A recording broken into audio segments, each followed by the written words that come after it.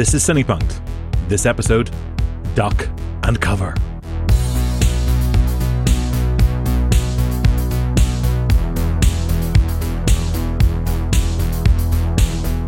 Hi, I'm Robert J. E. Simpson.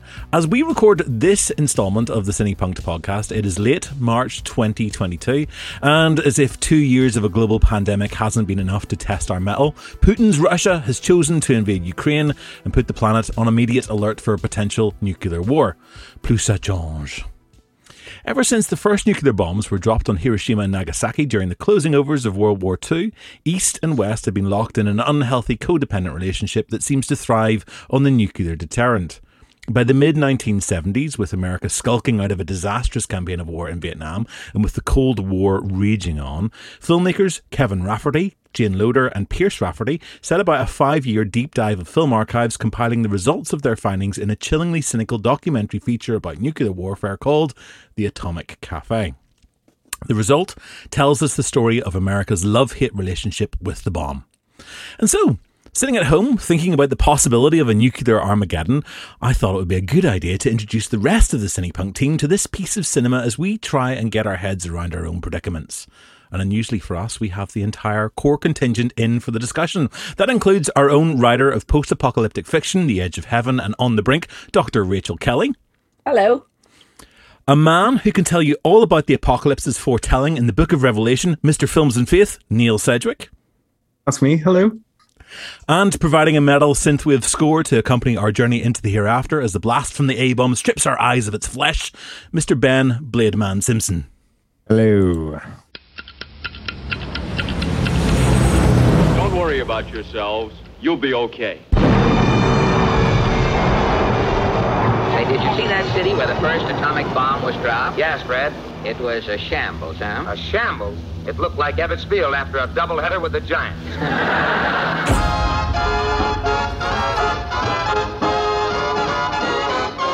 Well, I guess there's nothing for us to worry about. We're the ones that have the bomb.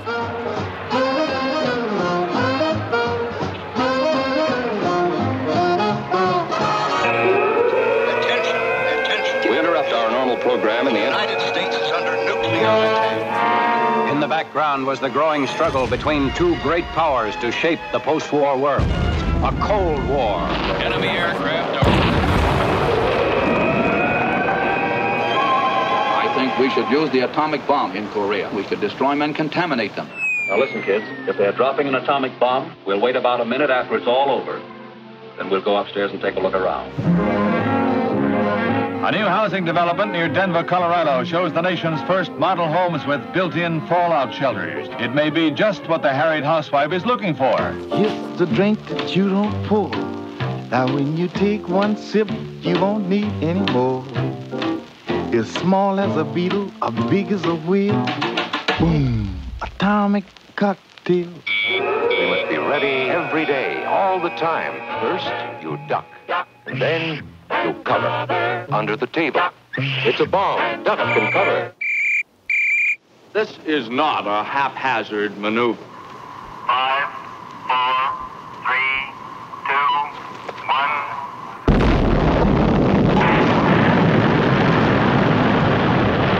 Nobody's worried about the atomic bomb, but nobody's worried about the day my Lord will come, when he'll hit great God Almighty like an atom bomb. When he comes, when he comes. And by the way, do you know exactly what your family would do if an attack came? Say at 10 o'clock tomorrow morning. It's a good question, isn't it?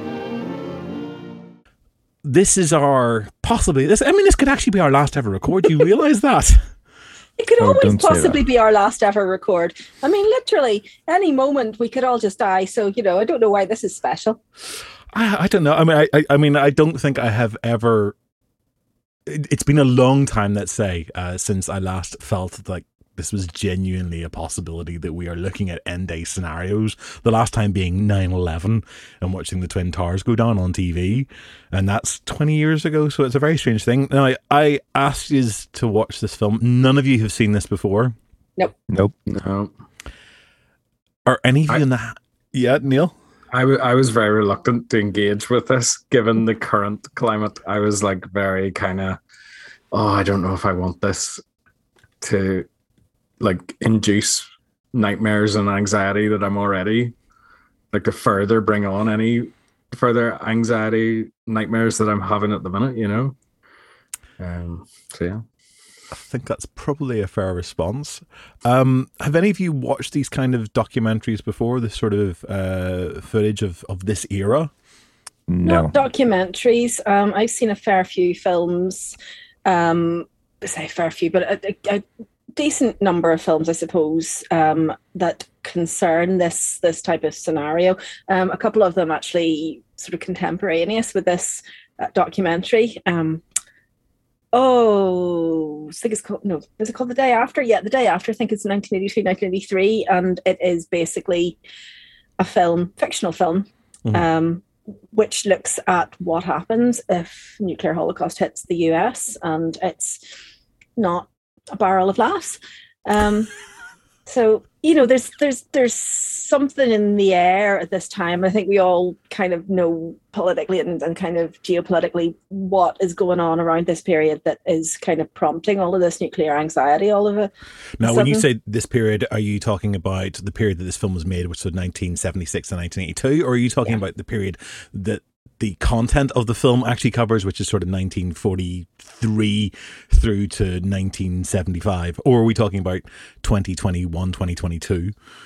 I think one of the depressing things about this film is that we could literally be talking about any of those things, and 40 years after the fact, this film is as relevant as ever, which is just like, I mean, I was watching this film going, what is wrong with us? Why are we like this? But I was talking specifically about that period, sort of the late 1970s, early 1980s, when everything kind of steps up a notch and the Cold War gets hotter than it has been for a while, and the sort of the discourse on both sides is getting a bit more bellicose and unfriendly. Well, I mean, we were talking a little bit before we did the record, and you mentioned an incident that was very timely in terms of release of this, and I think it's worth probably getting that out of the way right at the start of this episode. So, I mean, the incident itself was... Well, in 1983, Russia came within a breath of releasing nuclear weapons because they thought they were under attack by the US. So some kind of radar malfunction appeared to show an incoming nuclear missile headed towards from the States and into Russia. And the whole sort of doctrine of mutual assured destruction at that point said, as soon as you see one coming, you fire yours. And well, I mean, there wasn't an incoming missile. It was a malfunction. But had Russia fired theirs, the US would have absolutely fired theirs, and we would not be here today. Absolutely, categorically, the world would not exist, and humanity would probably be well and truly on its way out. And it was only the fact that the guy whose job it was to monitor the radar screens and then report anything suspicious to the guys who were pressed the button, looked at it and went, that doesn't look right. There's only one, and it should surely be lots coming in. And he knew that the equipment was newish and it wasn't necessarily like totally 100% reliable, and he held off and waited for confirmation, corroborative evidence that never came. And so the US people with the fingers on, or the USSR people with the fingers on the button never got that information that there's possibly a missile on its way in here, so they never fired the missiles, and there was never the counterattack from.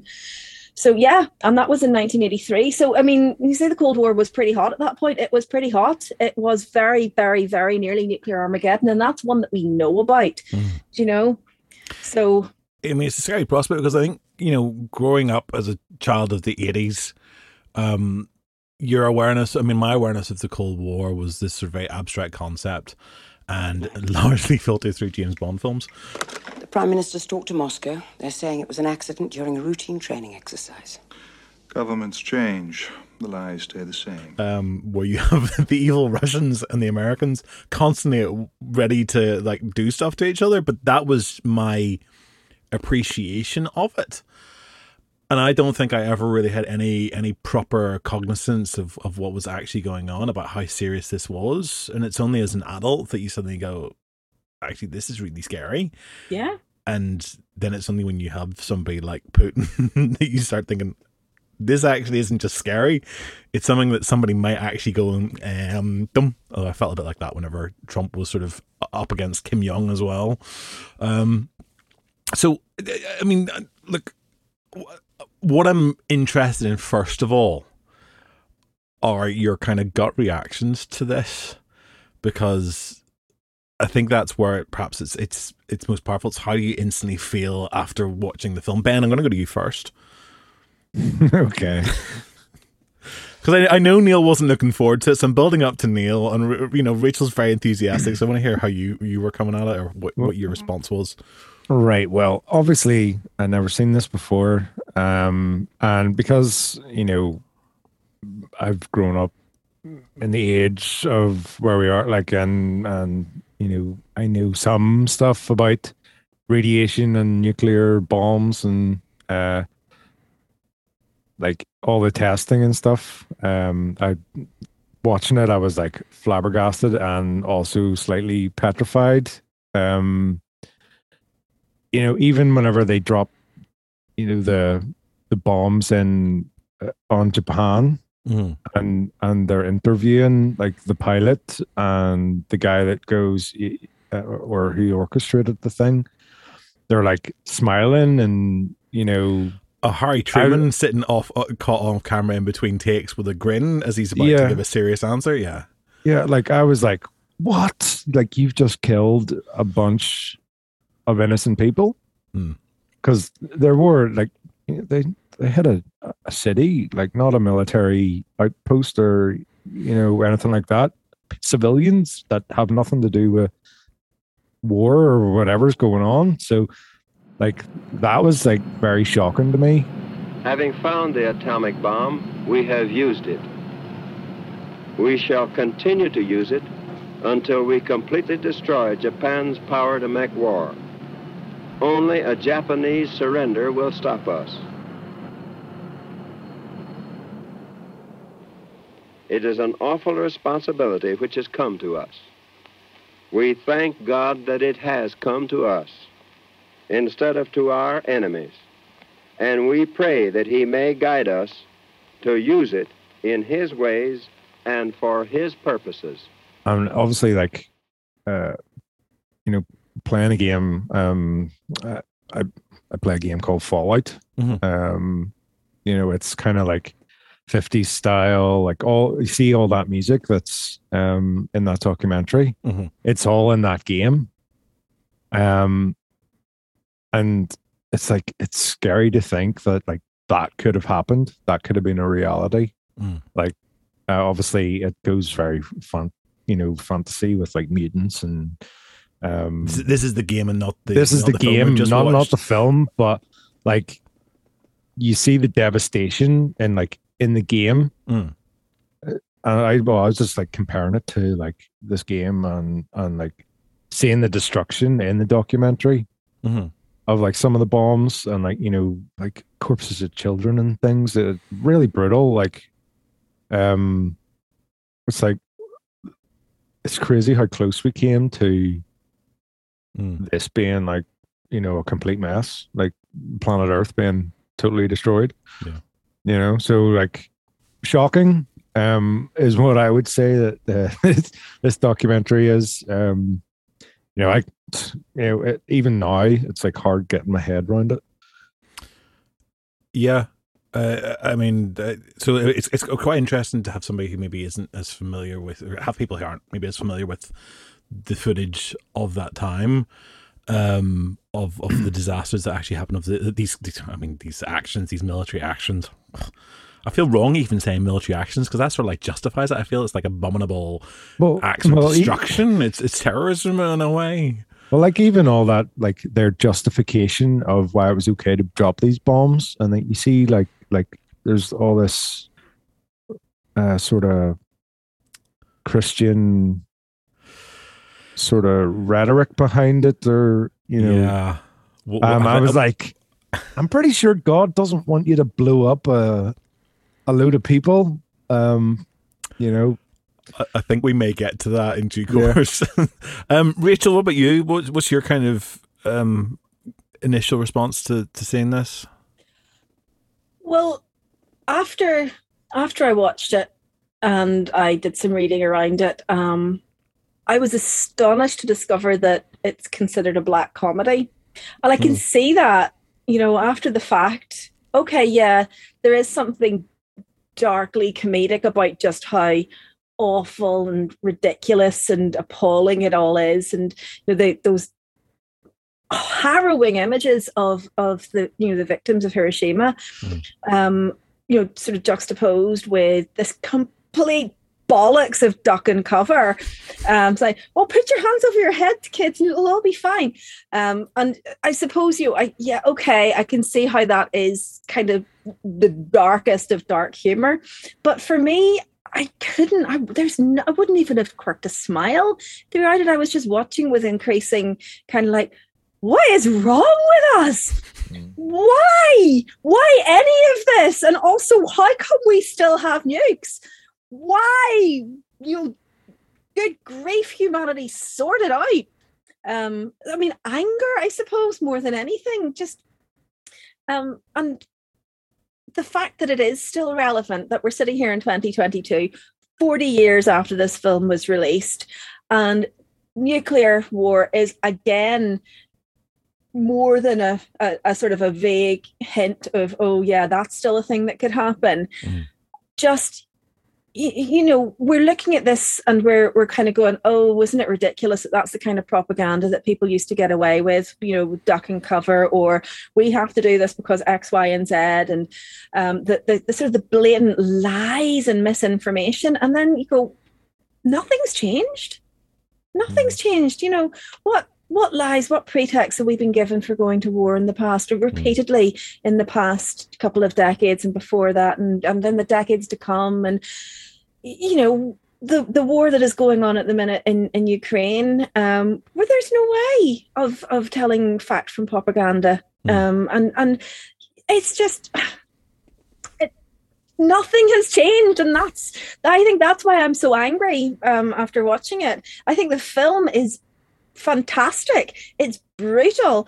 It's emotionally manipulative, but it's manipulating me in a way that I feel like we all need to be manipulated.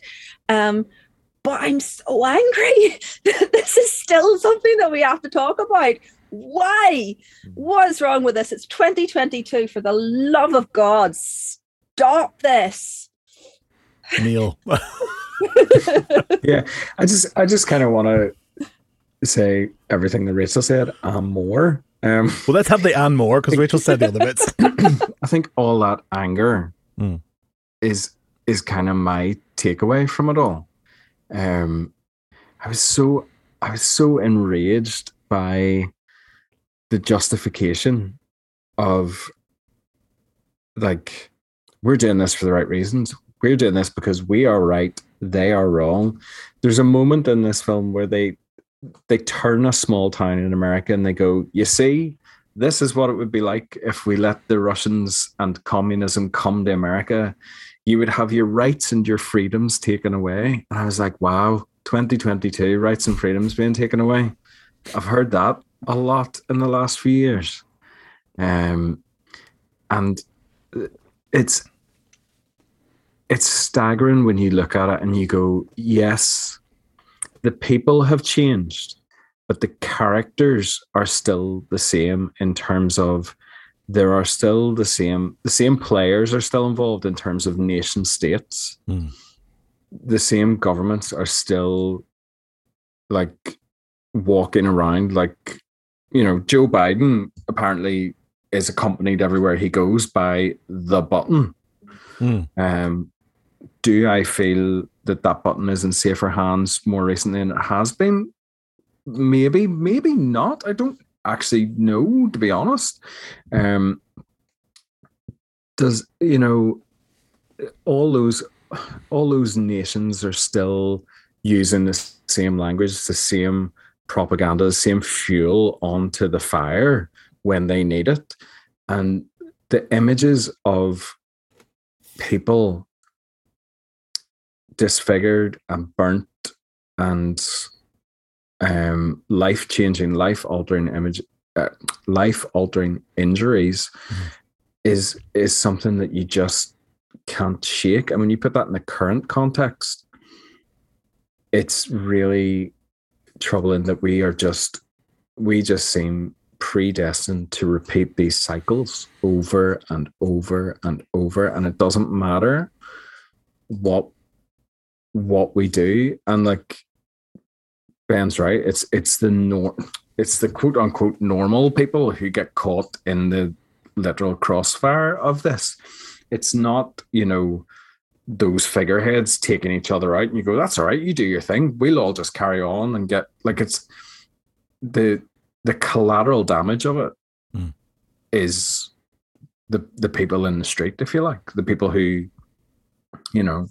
have to deal with that. One of the other things that really annoyed me was the religious justification throughout the film, done in a way that and again, you see this all throughout history. You see it through the Crusades, you see it through First World War, Second World War, you see it through even now. Like, God is on our side. The imperialist religion state, there are still religious platforms where God wants us to win and God thinks that we are right. And I'm like, pretty sure when you chisel "do not murder" into a stone tablet, allegedly, that should probably take precedent over anything that you're whittering on about with some kind of obscure justification, biblically or otherwise.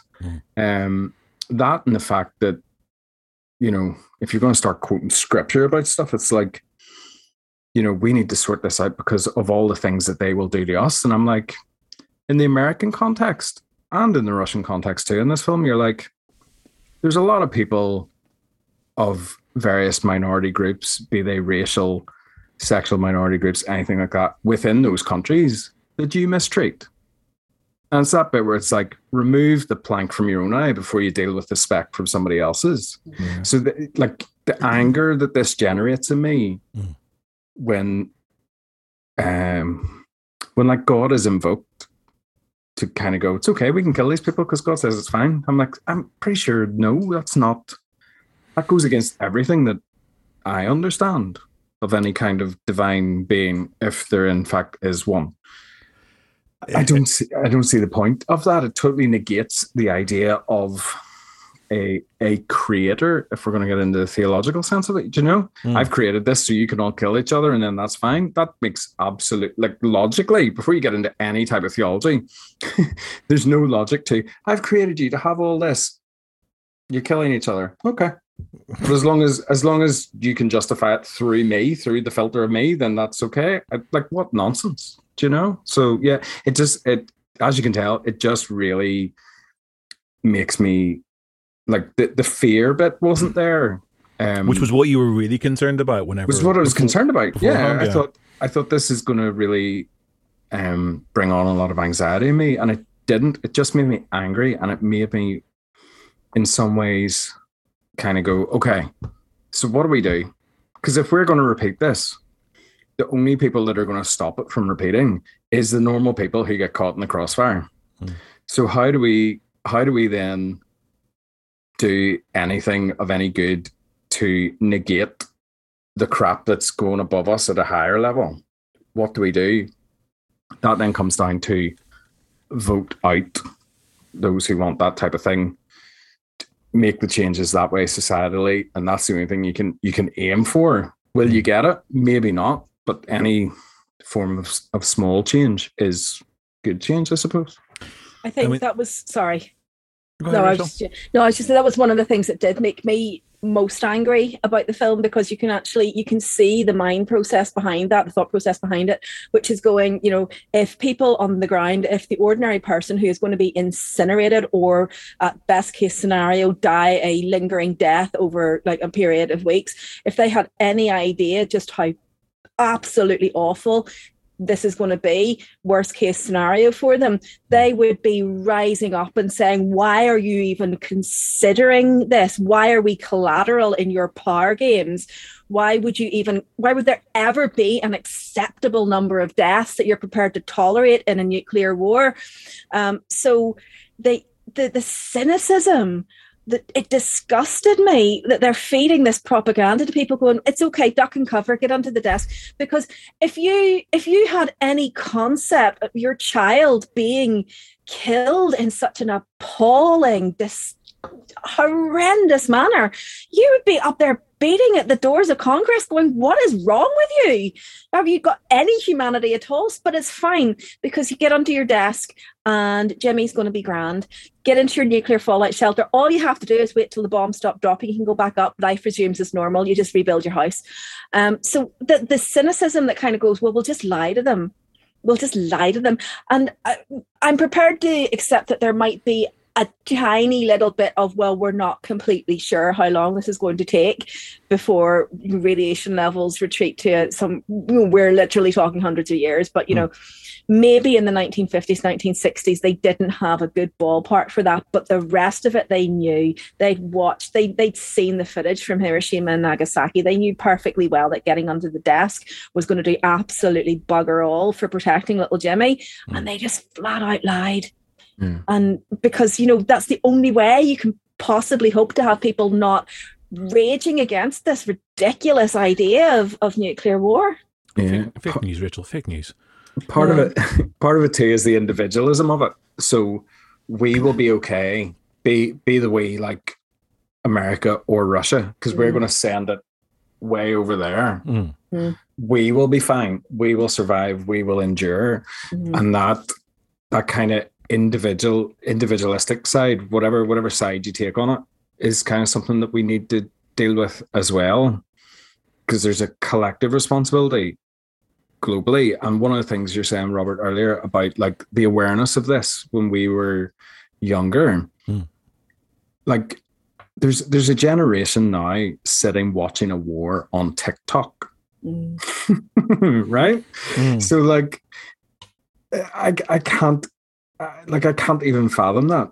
So that this whole Cold War thing happens, and we didn't have the constantly revolving news cycle. Like you couldn't get minute by minute updates from various cities across, and that has its, in some ways, what that does is it brings the world closer together. But what it does in terms of that sense of, if we send this over here and it deals with that, we'll be fine. It does bring the anxiety.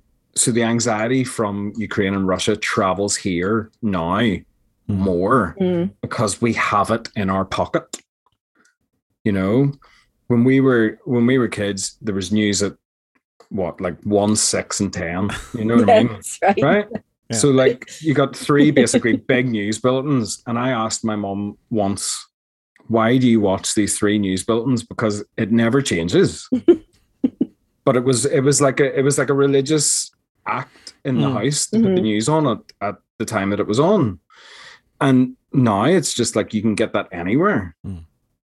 And our oldest said to me recently, she's like, she doesn't want the news on in the house, because she's like, and even before all this, she's like, nothing ever good is on there, which I think is a part of it too. Like it feels like a long time ago in a land far, far away, there was news and there was terrible things. Like, we're not naive. I mean, we all grew up in Northern Ireland, for goodness sake. Terrible things happen, but it felt like there was more kind of at the end of the. Do you know that thing they used to do? Stories. Yeah, like at the end of the news, they went the wee light-hearted thing, the Esperanza moment. Like and here's little Bobby, and he's got his new bicycle, and isn't it lovely? He's cycling to school. Bless little Bobby, isn't he great? Yeah. And he's raised. I was never, just for the record, I was never on the news cycling my bicycle to school. My sister was in the news at the aviary in Belfast Zoo. So there you go. Was she behind the cage or outside the cage? I'm going to tell her you said that. But you know what I mean? So there was positivity tacked on the end, but there's not the time or space now to allow that. So I mean, well, it's the competition, isn't it? I mean, you're competing for a 24-hour news cycle. You're competing for ratings, so you've got to be the most doom and gloom because that's what gets ratings. Yeah. Oh, so there's a whole bunch of stuff here. I mean, first of all, yes, and I'm hearing it a lot from people now who are just switching off the news over the last couple of years because the last couple of years has been excessively depressing. I wonder, were people like this during World War II? Did they all go, do you know what? I don't really want to hear what Churchill has to say today. Thanks very much. Click. You know, let's have a bit of Glenn Miller. They went to the cinema and they still put it on before the film. Well, this is true, yeah. Well, you had to have the newsreel before you had your feature. You could control the message then, because there wasn't TikTok, there wasn't YouTube, there weren't people blogging from the war zones. So well, that's what we're not getting, and so that's what this film is largely about. We're looking at a very specific American propaganda. This is all filtered through the American eyes. It's not filtered. I mean, whilst they've got footage that's been taken from BBC archives and elsewhere, this is a film that's about how the message was presented in America. So for us, and even our parents, I doubt any of them actually did duck and cover in Belfast. I mean, they might have get behind a bin because there's someone planting a bomb, but that feels like a very real and different thing. I have a feeling, because my mum grew up in London. Okay. And I have a feeling there was duck and cover taught in London. Right. I don't. I'm getting this from a random bit of memory, which is completely stuffed these days by children and COVID. But well, people in the real world are tuning into this. Please let us know.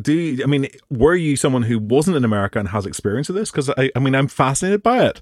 So my own experience of coming to this, when we first got a kind of slightly faster dial-up internet back in the day. Where you could actually download video in under a day. One of the first things I started exploring was footage of things like disasters. It was 9/11. It was footage. I remember watching all that. It was footage of the concentration camps and them sort of freeing those up, and it was footage of the sort of the atomic bombs. You were a weird kid, weren't you, Robert? Well, I was maybe about 20 by this point, but then I discovered this film by chance one day, and because I was watching it amongst all this other stuff, I was completely captivated by it. And it is all that stuff, and it's the preposterousness of this message that sits, against a background of like they're blowing entire cities up in a second, and you're hiding underneath the doormat, like that's going to help. And that's, I guess, where the humor lies. But it is ridiculous. Ben, you going to say something? Yeah, like I don't think you could get away with feeding that kind of information down somebody's throat this day and age because we are too well informed. Except we have the situation now where there are people who are still resistant to hearing any kind of message at all because, thankfully, since the buzzword fake news got entered into the lexicon, it feels like anytime you hear something you don't like the sound of, all you gotta do is go, it's fake news, and then you completely disarm it. You don't even have to support your argument with any kind of evidence. What I love about this film, but also what terrifies me about this film, is we are literally watching the footage of these apocalyptic events unfolding. We are literally seeing the consequences of these events. You see the cities that are destroyed by an atomic bomb, and then you see them discussing, oh, well, this is what we got to do to have more bombs, and this will be even better, and you'll be fine. As long as you're like, take another couple of steps back, you'll be okay. Nothing will happen to you. If you get infected, you're all right. If you stay there for more than 5 minutes, then you're probably dead, but it's fine. You've got a little badge on, you're okay. Watched from a safe distance, this explosion is one of the most beautiful sights ever seen by man. You're probably saying, so it's beautiful. What makes it so dangerous? Basically, there are only three things to think about. Blast, heat, and radiation.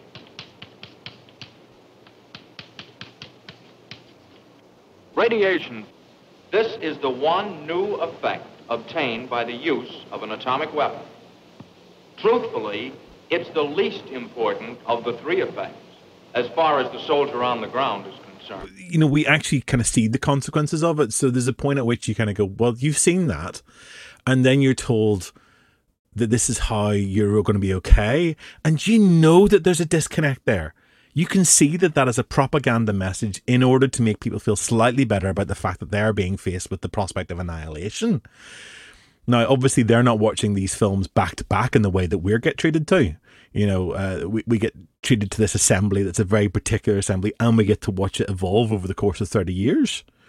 Whereas they're maybe probably not watching the footage of people dealing with Nagasaki, but they are probably watching the videos about how to build an atomic shelter in your garden, which in a way probably doesn't seem that far removed from the point at which they were building shelters in the garden because people were bombing them with regular bombs. I mean, I can kind of see that makes a logical sense, and that doesn't seem so alien. So it kind of gives you a little bit of comfort. And we know that those bomb shelters worked in World War II. They did protect people. So it does make sense that, you know, maybe this will help them as well. And it's, but it's the radiation. Incrementally. It's the radiation thing that'll get you. Like, well, it's when you see the pigs. I mean, those pigs that are disfigured instantly. Yeah. Like, you just really kind of suddenly stomach churned at that bit. It registers in a completely different way. I mean, look, I'm with you. What I'm appreciating is that you've all had very visceral and very clear responses to it. I would love to have screened this in front of an audience right now, and got their reaction. You probably have to pay an audience to sit and watch this right now, to be perfectly honest. I don't know. I think that dark humor, that kind of curious insight into staring into the abyss, I think people do still get a certain amount of satisfaction out of doing it. I mean, I did suggest it to everyone for a reason, and everyone has actually embraced it and gone and watched the film and had a reaction to it. I'm also kind of struck by the fact that, you know, 2 years ago when the pandemic hit, we decided to do an event that was all about how to survive basically the apocalypse. Zombie apocalypse, yeah. but I mean, it's still an apocalyptic scenario, as we were literally staring it down in the face, and here we're watching something that's actually presenting us with a very real prospect about what will happen if the apocalypse happens via someone with a bomb. But isn't that part of the danger as well, is that the apocalypse kind of happened? I mean, you know, the pandemic happened, and we are so exhausted by living through history. And, you know, COVID is bloody awful. You know, at this point, I think most of us know somebody that has died as a result of this, you know, this new disease. But most of us survived. You know, I mean, even those of us who've had it, we've come through it, and we haven't, for the most part, been terribly badly affected by it. So, you know, the apocalypse happened, this pandemic that we have been told was coming for the longest time. We are in it. And, you know, most of us haven't been badly affected by the virus itself. So are we a little bit desensitized to the apocalypse now? I would hazard almost certainly. I think probably. I think the combination of the news that's 24 hours a day, which we've had for a long time now, some of the other things that have happened, I think having survived bits and pieces, the fact that we've known about these sorts of events for 70 years. You know, we've known about the impact of an A-bomb since 1945. It hasn't stopped us at all from going, let's build some more bombs, because that's the way to solve it. It sort of feels a bit, doesn't it? Like during that Mitchell and Webb sketch, Hans, are we the baddies? You know, the Allies remain the only side to have actually dropped an atomic bomb. You know, the baddies didn't do that. Our guys did that. I don't want to think about that. The baddies are only the baddies because we were told they exactly. are the baddies. Yeah. Well, this is where you can apply this stuff to any conflict within the world. You know, we talk about what happens in Saudi Arabia. We talk about what happens within Israel and Palestine, what happens in Northern Ireland. You know, all these places, it's all about perspective. So, I mean, not that I wish to draw sides in this tonight, because I don't think that would be in any of our interests. If we're going to get cancelled, it's not going to be for this. I get ratioed on Twitter. Be all right, we'll get some traffic. Maybe we should.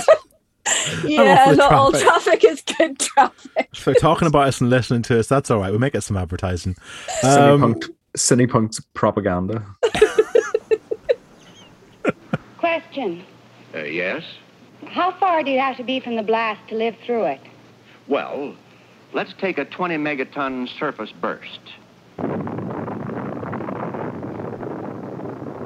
You would have a good chance of surviving if you were more than 12 miles from the point of detonation.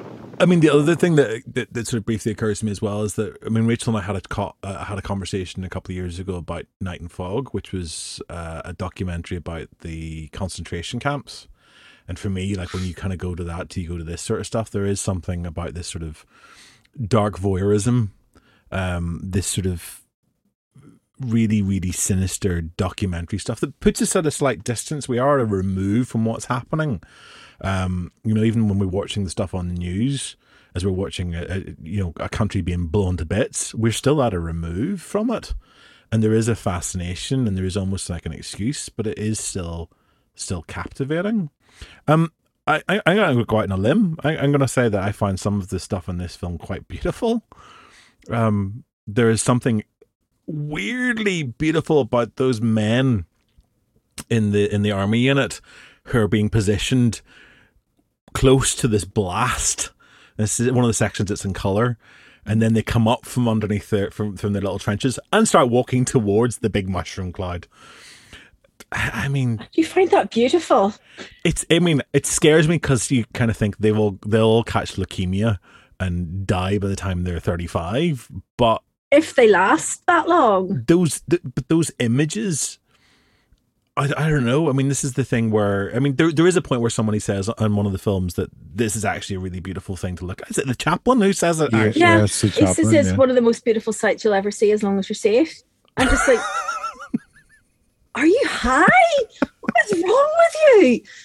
Pretty sure he was an actor and not an actual chaplain. But well, he was a bad, really terrible actor anyway. What seems to be the trouble, soldier? You look a little bit worried. Well, I am, Chaplain. Just a little bit. Actually, there's no need to be worried, as the Army has taken all of the necessary precautions to see that we're perfectly safe here. He was a bad actor. There are like Google searches you can do for like in explosions, be they bomb or volcanic, something like that, eruptions. Like there's a collection of images you can Google for like skulls and stuff appearing within the kind of cloud formation, like death images coming within the kind of cloud images. You know the way like in cartoons they would do that, drop a flipping case of bombs on Wile E. Coyote and it comes up a skull up above. Like that genuinely happens. Now I know Photoshop's a thing, obviously, but the images are out there. I don't know if there's any. I don't know if there's any beauty in that. I think you might be on your own on this one. Yeah. Whenever I seen that bit, with the soldiers walking towards the explosion, I was like, "These guys." Well, I suppose they're just being told what they're being told. Like they're like, "Oh, don't worry about the radiation. As long as you don't stay in there too long, you'll be fine." But us being informed the way we are, we're like, "You guys are getting nuts." Oh, I want to be the kid on the bicycle who's got like the entire suit. Yeah. I mean, the irony is he might actually have some kind of chance of surviving, but he's just going to stay in that for the rest of his life. Yeah, I hope it fused grows to his with him. body. He'll be an Iron Man. He'll have a bike attached to him for the rest of his days. Be like 65 years old on a flipping, still on a bike, on a child's bike, looking like a Tuscan sand raider, but he'll still be alive. See, now we're finding the humor in this darkness. I mean, yes, I can see why it's a black comedy. I mean, it is the darkest of dark humor. But, it's the ridiculousness of it. But, I think we also have to bear in mind that this film was released in 1982 when there was still like a really distinct possibility that the world could still end like that. I mean, not that there's not now, clearly, but this was during the Cold War. This was after Reagan had kind of upped the stakes a bit by going, do you know what, we're going to get a bunch more nuclear weapons to really annoy Russia. And so, like, 1982, they released this film, and literally the following year, nuclear war nearly happened. So I just, there's not it kind of defies even any kind of happy ending, because you can't look at it from a position of safety and go, well, thank goodness cooler heads have prevailed, because they haven't, and they hadn't at that point. There's no happy ending to it. No, not at all. Everything's depressing. Happy March. They did turn this into entertainment at one point as well. Like, do we remember War Games?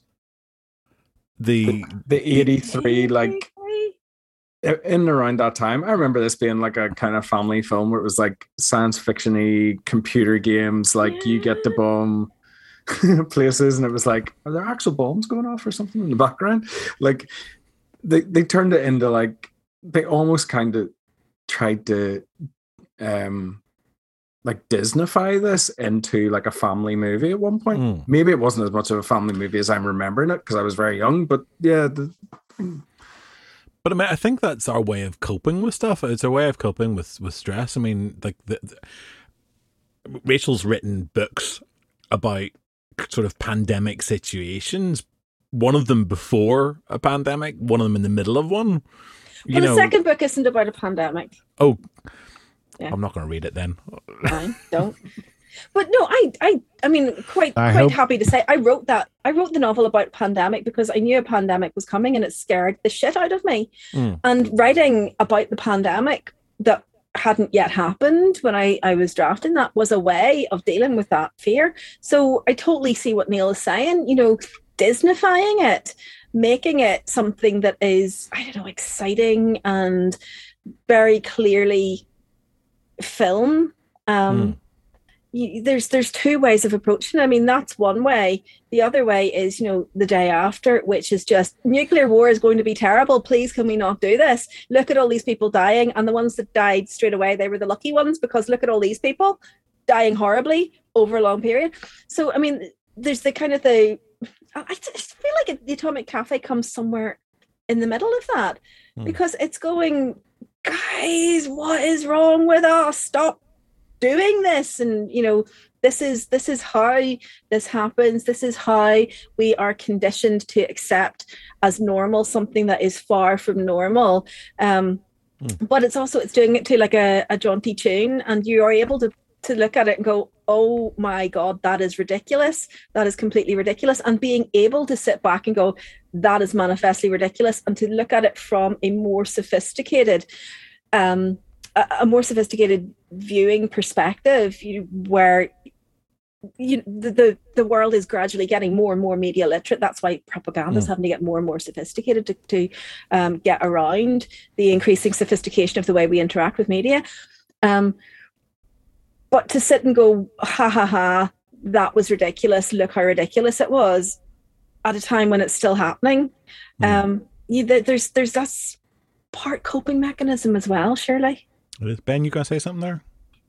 I was just I was expecting to see SpongeBob appear. Because Bikini Bottom, Yeah. Oh, the Bikini Atoll. Yeah. They drop the bomb and then it goes, a few moments later. Yeah. Yeah.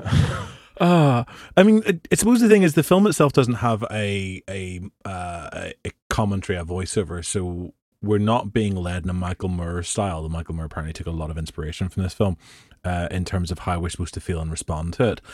It's all in the edit, which is lovely. It's a lovely Soviet idea about the montage, about like that, because I've got friggin' Eisenstein on my head this week. Where you kind of take these images, you juxtapose them, stick them all together, and that's where you create the meaning, and that's kind of what the film does. But the other thing that's really important within the film is the music. Any thoughts on the music, Ben, seeing as you're our resident musician? Well, are you going to do an album of covers of Atomic Bomb songs? Because I'll definitely buy that. I will too. Probably not. I tried, folks. I tried. I think the music's great. Just because of how ridiculous it is. Obviously, because I played Fallout, like I'd never seen this thing before. Like a lot of those songs are used in like Fallout 3 and Fallout 4. You're making me want to play Fallout now, just so I can hear. Like it's great, like this destitute wasteland that you're trudging through, and then all these weird, atomic bomb songs and stuff about all that stuff are going on the radio, and you're like, wow, it's kind of surreal because it happens at like that period, like the 50s. So it's like Bakelite TVs and all this, or I don't know if that's the right thing. Maybe that's later. Is that later? No, Bakelite's a thing at that time. Yeah, so it's like those like roundish looking TVs and everything, and all that kind of stuff. The old timey fridges and everything, like the Smeg stuff or whatever. But it's all rusted to pieces and been blown up and things like that. Like it's really surreal. So the music, like I like the music. And I find it fascinating about the lyrical content, and like it's really weird, like this really happy tune about bombs going off. And do you have a favorite? I don't know. I would need to watch it again, probably, or at least look up the soundtrack. There will soon be an end to this cold and wicked war when those hard-headed communists get what they're looking for. Only one thing that will stop them, and they're a ferocious fun. If General MacArthur drops a atomic bomb. There is a soundtrack album available. It's missing some of the tracks, including one of my favorites, which is the Bill Haley one, about how there's all these women and there's only one guy. Oh no, the atomic bomb's hit and I'm the only guy left. Oh, my life is so bad. Yeah. Oh right, yeah. That's the bit where they're all jiving, isn't it? Yeah. That bit's on. It's all right. He's been sterilized by the radiation anyway. Yeah. Even better. Duck and Cover is a banger. Like it is. I want the Ben Simpson cover version of Duck and Cover. So do I. That'd be amazingly dark. I'll see what I can do. Oh, you're a good man. I mean, I want him to get it done in the next couple of days so we can stick it on this as our podcast. Just when you're talking about the kind of men and women aspect of this, did you see the bit in the middle of it all where the guy walks into the bar? He's like trying to get off the street and stop hearing about all this, and there's an atomic taxi company, right? The couple are sitting at the bar, and the girl says, it's really scary, and if this thing did go off, I could end up horribly disfigured. And the two fellas both look her up and down and go, yeah, that would be really horrible, wouldn't it? Like, it's the flipping most, like, I'm going, is that supposed to be funny? Am I supposed to be outraged by the sexism of this moment? What is this? What am I watching? Like, it was so just kind of such a gear shift of like, it was almost like wah wah in the middle of it, I mean, I think it's one of the things that for me, I sometimes wish there was a bit more awareness of about what form each of these propaganda videos has taken. Now, I mean, that one I'm familiar with, other stuff from sort of wartime UK material, where it feels like it's very definitely a government ministry information film about how to approach certain stuff. But then there's these very real documentaries that aren't performed.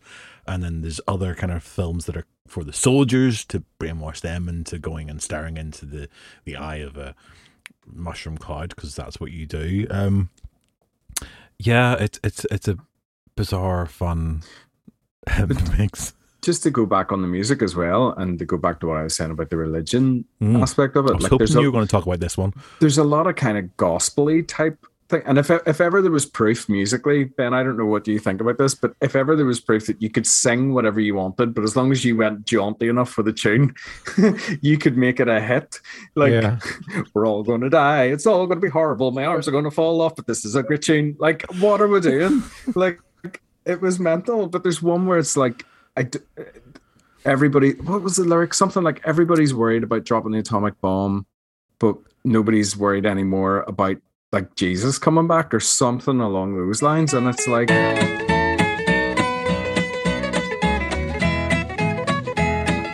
everybody's worried about the atomic bomb, but nobody's worried about the day my Lord will come, when he'll hit great God Almighty like an atom bomb. When he comes, when he comes. Read the room, guys, not the time. You know, like, well, of course. But I mean, that's so typical of the church, though. I mean, like like for those of us who've gone through that upbringing, especially Northern Ireland. I mean, that was definitely many a sermon whenever I was a kid. Was, you know, well, I mean, people are worried about all this other stuff, but we just got to be worried about Jesus coming back. Yeah, the fear aspect of that, and you know, where will you spend eternity? You know, I sat in many a room where it was like, if you died tonight, if you walked out of this place tonight and you were hit by a bus, where would you spend your eternity? And I was like, well, as long as it's not here, bro, because you're boring the life out of me, I'll take the bus. Whatever it comes, if I get on it as a passenger or if I'm clinging to the front of it, get me out of this room. You know, like it's that type of messaging always has gone on, religiously speaking. Yeah.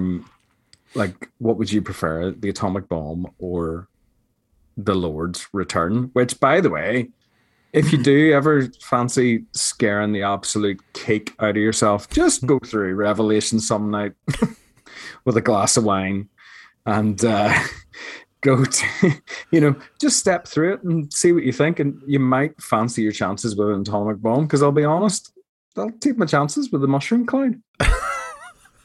And some of the terrifying things that are in there. Thanks very much. All the same. To self, not reading Revelations. There's mad stuff in there, but that's another conversation for another time. I mean, one of the things that and we're going to write this up fairly soon. I mean, one of the things that kind of strikes me as well in terms of our present day circumstances is it feels, watching this, like there is such a preponderance of the bomb within the media. And I know from film, there's a huge number of films, and it's a whole science fiction sort of industry that's built around bomb films, essentially, you know, they're dealing with the aftermath. Godzilla is created by the atomic bomb in that whole franchise. So it seems very, very, very, very prominent within film. And then you start hearing these songs and suddenly you go, actually, this stuff seems to have influenced a lot of music as well. I don't feel that we've had that in quite the same way when we've been talking about things like the pandemic. With the exception of Van Morrison and Eric Clapton having a bit of a whinge. Like that strikes me as an odd thing. Yeah, I want the dance remix of Robin Swan is very dangerous. And that's what I want, with just a behind it. This is all passed me by entirely. I have zero knowledge of pandemic music. Van put a whole album out about like how the government were bad people and were keeping us all in our boxes and all this type of stuff. Don't say anything that's going to get us sued, Rachel. Don't say anything that's going to get us sued. Van's an angry man. You know what I mean? He's an angry man, just in general. Before that album, you know. So like, it's okay. We think. I think that's okay to say. It certainly gives the impression of being a man who's slightly, maybe has a chip on his shoulder. But I mean, that's just my impression of him. He's probably lovely in real life if we actually had a chance to have a one-on-one with him.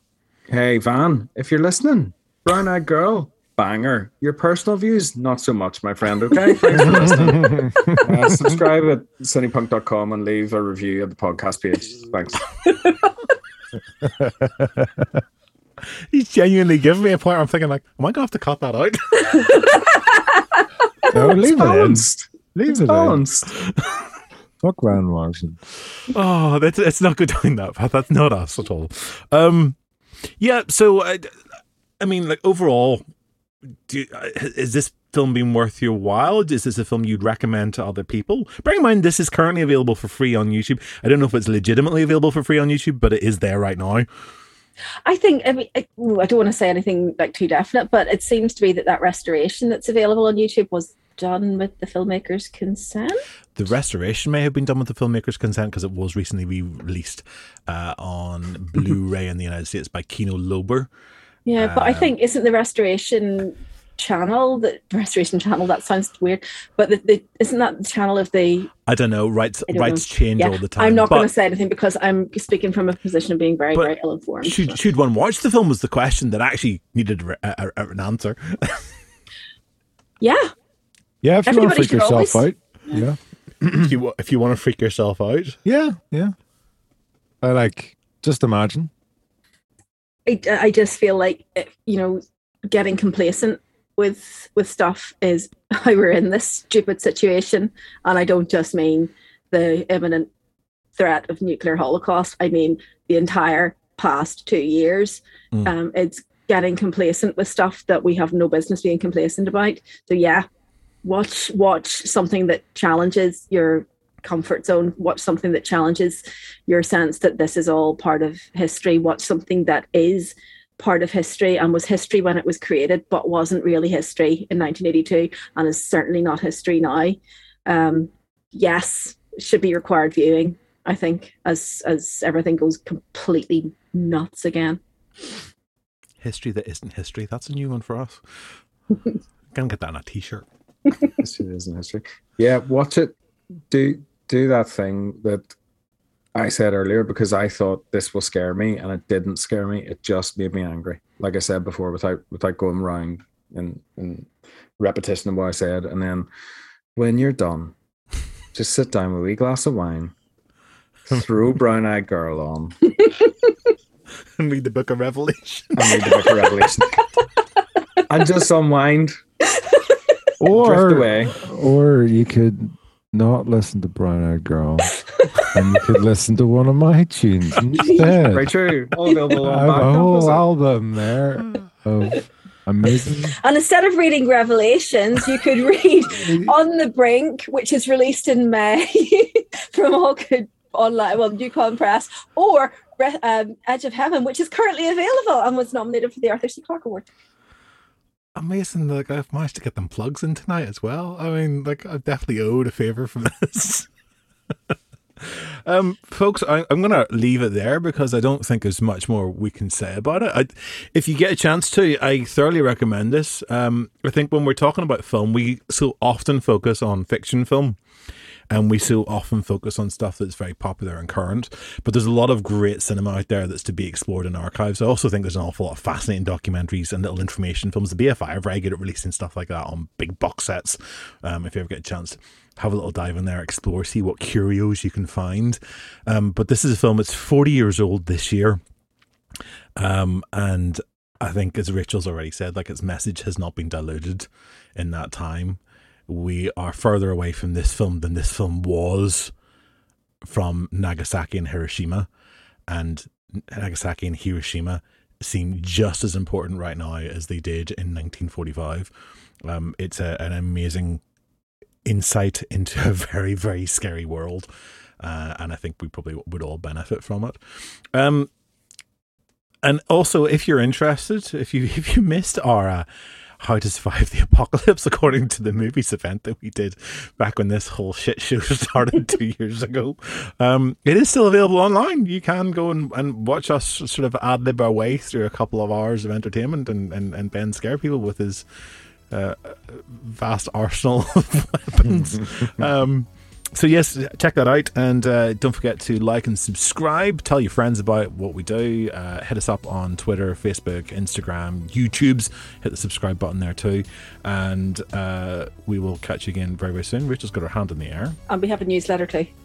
We have a newsletter as well. Yeah, if you haven't signed up for our newsletter, go onto our website, cinepunkt.com, and sign up to the newsletter. And every so often you'll get information from us about things that we're doing or things that we have done that you may have missed but can still enjoy as part of the process. And hopefully we're back out and about doing events in the big bad world again really soon as well. So thank you, Neil. Thanks very much, guys. May Thank you, we Rachel. Thank live you. long. What was that, Neil? May we live long. May we live long. I'll cut him off in his prime there. Thank you, Rachel. Thank you. Thank you, Ben. Thank you. And thank me. And we'll catch you all again very, very soon. Adios. Bye. Bye. Bye.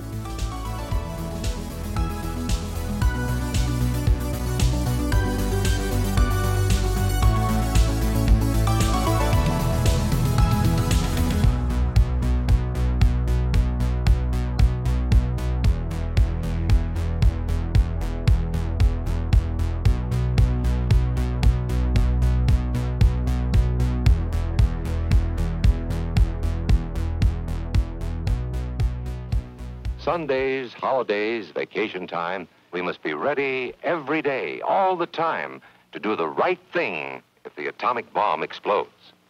Duck and cover. That's the first thing to do. Duck and cover. First, you duck, and then you cover. You duck and cover tight. Duck and cover under the table. It's a bomb. Duck and cover. Duck and cover. Duck and cover. Duck and cover. Duck and cover. Duck and cover. Duck and cover yourself. Duck and cover. Duck and cover. Duck and cover. He did what we all must learn to do. You and you and you and you. You and you and you and you. You and you and you and you. You and you and you and you. Duck and cover. Remember what to do, friends. Now tell me right out loud. What are you supposed to do when you see the flash?